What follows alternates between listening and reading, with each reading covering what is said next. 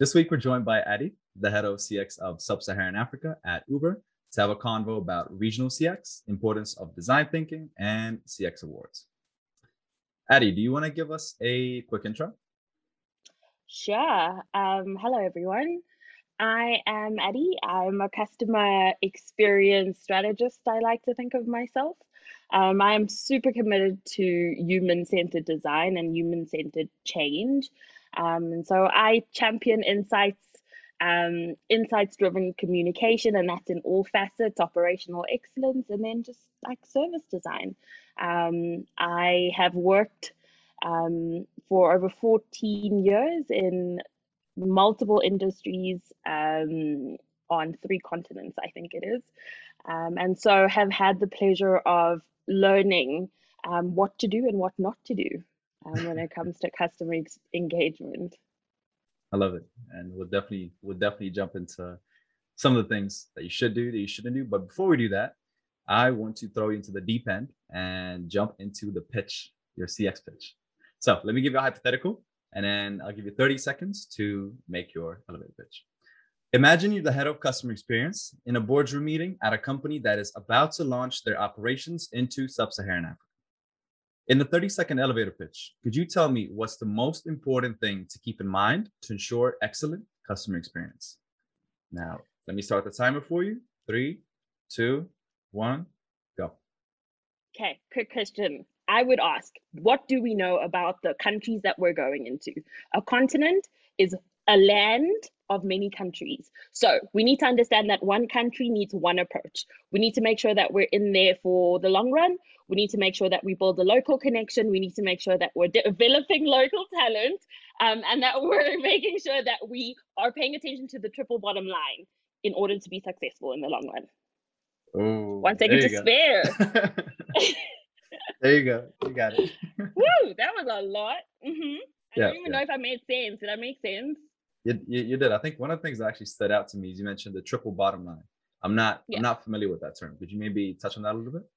So it comes from Mervyn King, who kind of was a big Supreme Justice judge in South Africa, understood that the importance on governance in corporate South Africa was not taken seriously. And so what he did was he developed or wrote the King Report. And the King Report required for businesses to think through their not just governance, but also their responsibility from a social standpoint, an environmental standpoint, a development standpoint, and a governance standpoint. So it's more so a risk and governance framework that has evolved into something else. So he started it in South Africa, and then it kind of moved to the UK. And you'll see when companies report now, they report on ESG, which is environmental, social, and governance. Yep. When they do like their proper reporting to the board and so forth. And so that in itself is just making sure that you're covering your impact beyond profit. You're looking at it a lot more broadly. Right. Interesting. I love that. See, that's the beauty of a good elevator pitch, though, right? There's so many layers to it to unpick. It was really tough. 30 seconds to talk about CX to individuals who don't know much about CX. CX sells, right? I definitely want to find out more about kind of some of the stories that you have behind, localizing CX and what you've seen from your experience. But before we jump into that, I'd love to just touch on your personal story as well, and find out essentially what got you into CX. I'm curious to hear more about that. It definitely was not intentional. I'll say that. It was definitely by accident. So when I started my formal career, and I say formal career because when I worked in the UK, I was doing what was called then internet marketing, which is now digital marketing, but this is back in the day. So formal career is I started at an investment bank, a private bank called Investec, and they were incredibly, incredibly committed to building great relationships with their customers. And so I will never forget it. Like, this is something that they indoctrinate you with, is like, you need to break China for your client. Like, I don't care how important the special China is, like, that's what you're going to do for your client or customer. And so I was almost raised when it comes to kind of thinking about business and thinking about customers in that way. And that, to me, what I found that approach and that consistent approach when it came to product pricing, engagement, every facet of the business, it was so deeply entrenched that they created these long-lasting, they call it cradle to grave. I shouldn't give too much, but they call it cradle to grave relationships, where Yeah. it's lasting relationships that they create with their customers. And so having this being my foundation, I thought, goodness, how do I replicate this elsewhere? Because not all of us have massive net worths with a massive balance sheet. Not all of us will have the benefit of that service. So how do we take this and make it more local?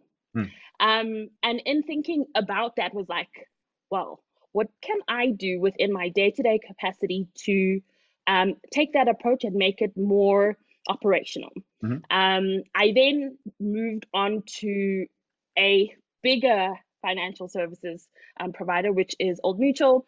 And there I had the opportunity to focus on the bottom end, so lower LSMs. So it was this massive shift from like high value clients to just normal man in the street people.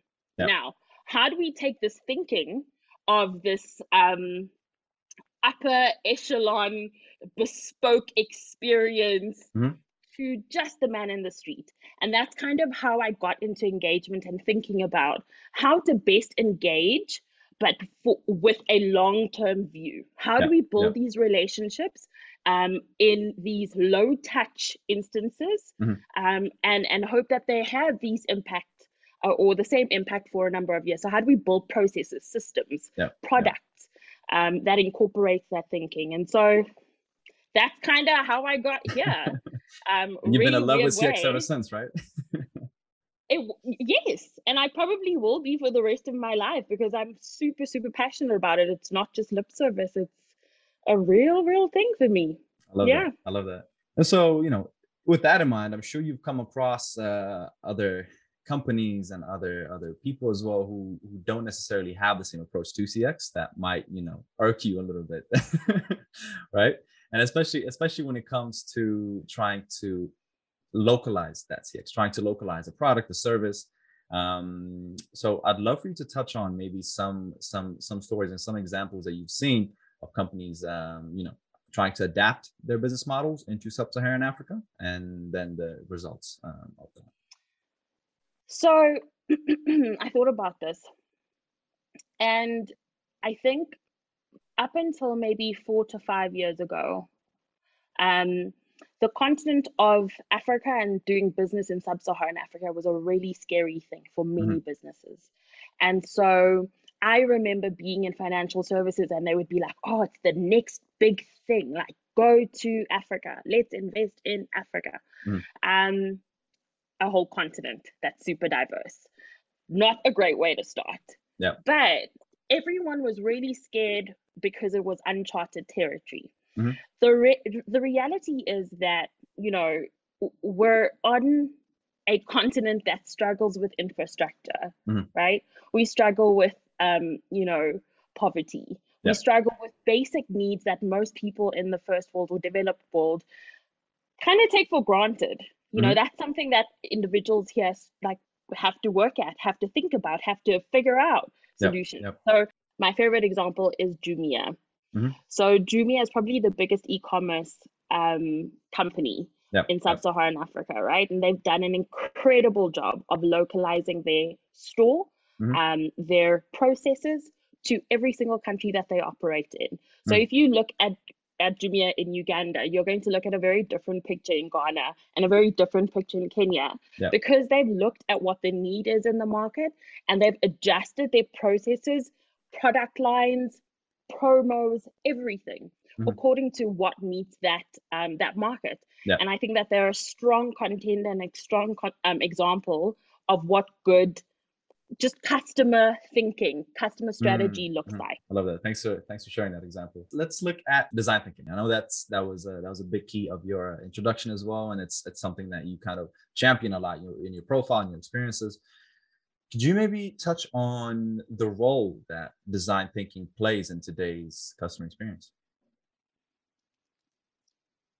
you can't have a thought out, intentional design of an experience without understanding that humans are the one that need to use this product or process. Mhm. I don't believe that you should do it. Now, is it possible? Of course. You can absolutely design something and launch it and hope that it's going to be a success. And it may do for a short period of time. Yeah, exactly. You're just like, hey, let's hope for the best. Yeah. But the reality is, if you're intentional about what it is that you're hoping to achieve, Mhm. your returns will be immeasurably more than if you're throwing an unknown or throwing a product and saying, hey, build it, they'll come.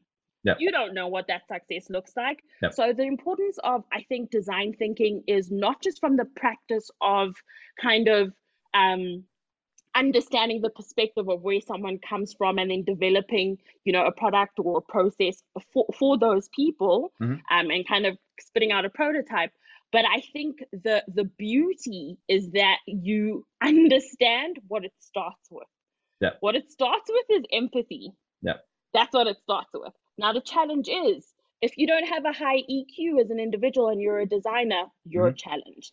Yeah. If you are putting together a product or you're a product manager and you don't understand empathy and how emotional intelligence works, you're also going to be challenged.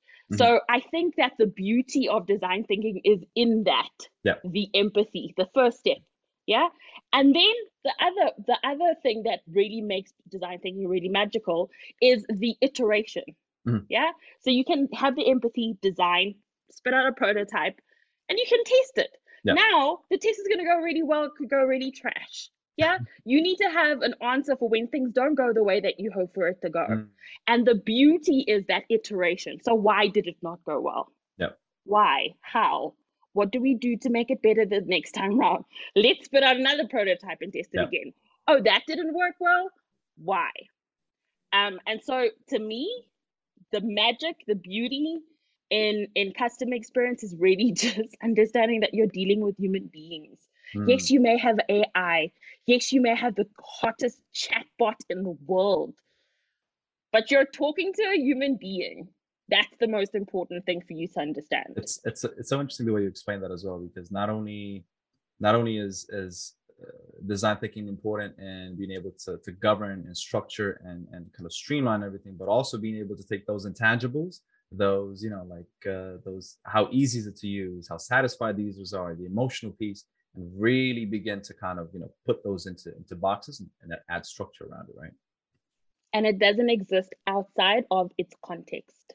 You can have all of those things and still not understand the context, and it will fail. So that's one of the things just to keep in mind. Don't design something sitting somewhere and saying, hey, we're going to throw it at Sub-Saharan Africa. They're going to love it. They're going to love it. You haven't thought of their context. And once you do that, you'll see that this pays off. I promise it pays off. No, I love that. What would you say is the biggest I guess the biggest benefit that service design and yet the pure understanding of it has brought into your day-to-day as a CXer? Emotional connection. And it could be with the most mundane thing. You could be trying to buy toiletries. Unexciting. But if someone evokes, so if you think of Dove, do you get a warm fuzzy feeling? Yeah, maybe. Maybe think there. But that is, so I think that Dove do really well from a brand perspective, right? To evoke that emotion. It is deodorant.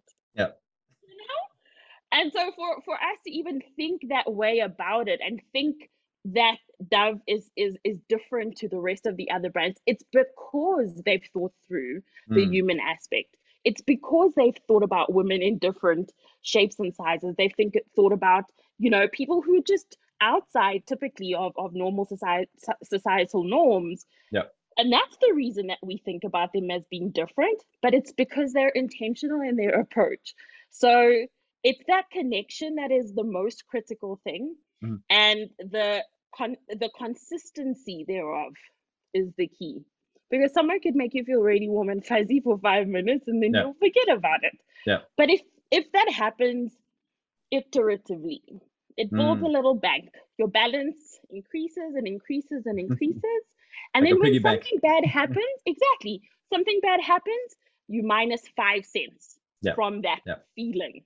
The impact is minimal when you've got a lot to work off. I love that. Yeah. I love that Dove example as well, because not only is a company like Dove able to, make you feel a certain way, but then at some point, once you feel that way, you're going to think of a brand as well that actually brought you that feeling, which in that example is Dove, right? Yeah. Adi, I want to touch on awards and the importance of awards in customer experience. So for those in the audience that don't know, Adi has been a judge and a panelist across things like CX Magazine, International CX Awards. I could go on and on. But I'm really curious to hear from you in terms of what role you see awards playing within CX and the importance of them to the community. Look, I think the evolution of the awards is also a great discussion. Mm-hmm. Yeah. What I think it brought when CX was like this, like a little tiny little baby. Yeah. What it did was it allowed for us as practitioners, as professionals, to find other people like us. So there was a sense of community that came with, just having the conversation first off. Yep. Then there is the ability for you to showcase best practice, right? And so because a lot of it's really challenging to be a CX professional. It's challenging, not because you don't have the stuff to make it work, but you're essentially the human in the room trying to talk to numbers and trying to talk to, I don't know, intentions or do you know what I mean? Like, yeah, you're the I human. love how you explain that. Yeah, that's a very good way to put it. Yeah. And so you're constantly faced with trying to share or speak to the important aspects that will make or change the focus for these individuals in the room or business units or whatever the case is. But you're constantly having to think, what makes sense for them, what matters to them, and how do I use this now to make sure that we are able to deliver the best possible experience for our user base. Now, I think with the awards, the sense of community was one thing that really stood out to me. Another thing was the ability to raise your profile about what you do. Often we're the underdogs in a big corporation. You're there, you're hustling, trying to get your team together. Everyone is really passionate about customers, and then you walk into a boardroom and everyone has a straight face with no emotion or expression. That's actually such an interesting point you make as well, because how do you see CX awards being perceived by other professions as well? Because all of a sudden that conversation starts, right? Correct, which is why I was saying the evolution of the awards, right? Because when you are entering into a competition of sorts, already you're having to showcase what it is that you've done. And then when you put the rands and cents or the dollars and cents to it, that then shows your counterpart stakeholders or key decision makers, hey, this is what I've done for the business in a forum outside of your performance reviews, of your, just typical monthly reports or whatever the case is. You have an opportunity, you have a platform to share of what you've done, and it raises the profile for you as a professional or as a team, as well as for the business to be seen as a customer-centered business. So I believe that there's great benefit in awards for many other reasons too, but that's mainly it. I love that. One question I had for you, Adi, is when it comes to actually selecting and qualifying some of the CXers out there, I think one of the things that I'm curious to know about is what are some of the most important things that you actually look for in CX stars? I mean, right, this is how I'm gonna be candid, right? This is me. I'm just gonna say, I'm gonna call it like I see it, right? Go for it. So to me, what matters most is your unique voice. Yeah, your unique voice in your CX practices. It's very easy to generate or regurgitate what you've seen around metrics, around voice of the customer, around CSAT, around surveys. All of that is great. But show me your lens. Show me your take. Show me why you think that your approach worked well. And I need to see that uniqueness. It may not be brand new to the industry or brand new to the people on the panel, but your take on it is something that's really important. So finding your own voice in how you practice CX is critically important. Please don't just regurgitate what you read. Don't regurgitate the endless reports about metrics. Know why you're testing, know why you're measuring, know why you have implemented voice of the customer. Understand the why, and then show us the how, and then show us the results, and also show us your failures. Gosh, please show it. So important. That's actually so key. Yeah, show us so that we see how you failed and we see how you picked things up. You know, yeah. Well, that's a little bit of what I look for. Is really just uniqueness. Your voice is important. I love that. So I think with that, we can jump into the quick fire 5-question round before we wrap things up. So I'll give you 5 questions, answer as quickly or as long as you want. So first things first. Worst example of CX outside of your industry? I hate it when you ask me these questions. This is like a journalist trying to frame a politician. So tell me, who was it? What's the name?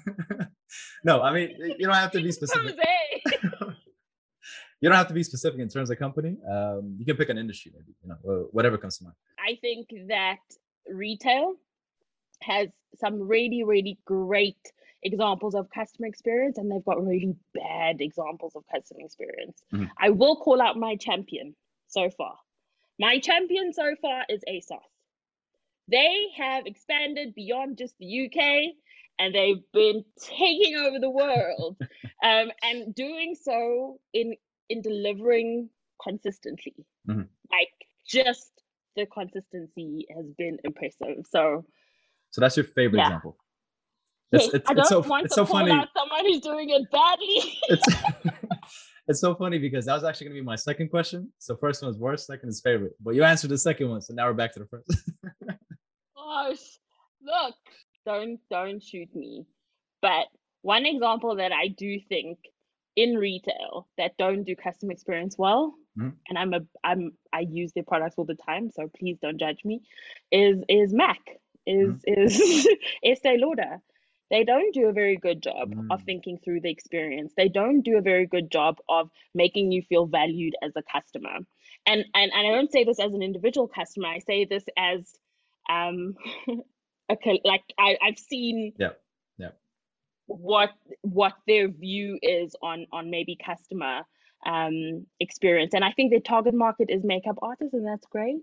But there are other people who purchase your products, so acknowledge them. Just saying. So now I've called out someone. Gosh, now you got it.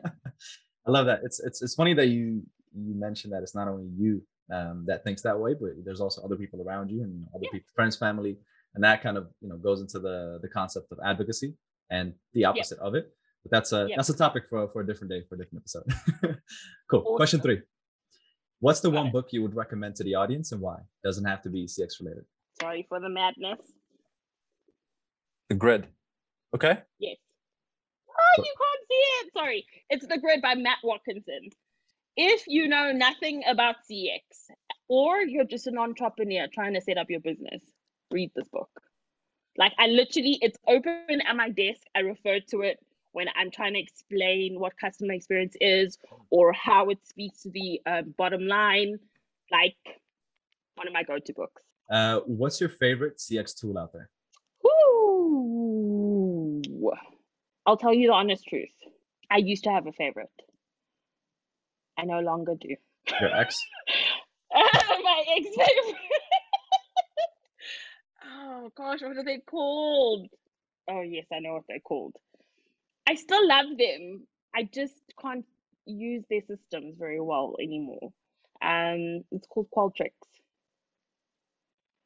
I love their stuff. I used to love it so much, but it just isn't practical in many respects because it's so vanilla. And yes, you can customize it. You can do many things with it, but you're continuously paying to add more, and sometimes it works and sometimes it doesn't. And so, Right. I used to love them. that reminds me of a song by Common, right? I used to love it. There we go. All right. That's all you're getting. And last one. What's the best piece of business advice you've ever received? Stand up for what you believe in. Like, even it doesn't matter how hard it gets, stick your heels in and fight. Like, and that was from a dude in financial services who was telling me something very inappropriate, and then I backed down when I was very young, and he's like, don't back down. And I was like, you're right, I shouldn't. Yeah. And so I will continue to stick my heels in when it comes to fighting for what's right for customers. Just love that. will be the way things go. Love that. Yeah. You even threw in a little story in there too. I love that. All right, Eddie. The truth. So I think with that we can wrap up the episode. Any takeaway thoughts for our audience? If you believe that you're the voice of reason in your business, in your team, in your company, speak up and don't get tired of it. Be relentless in your pursuit for great customer experiences. There you go. Better articulated. I love that. If we ever would make a movie about CXL, that's going to be in the trailer. I made it. There you go. All right, Eddie.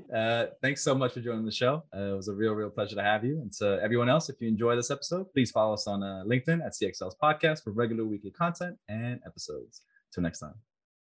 Thank you for having me.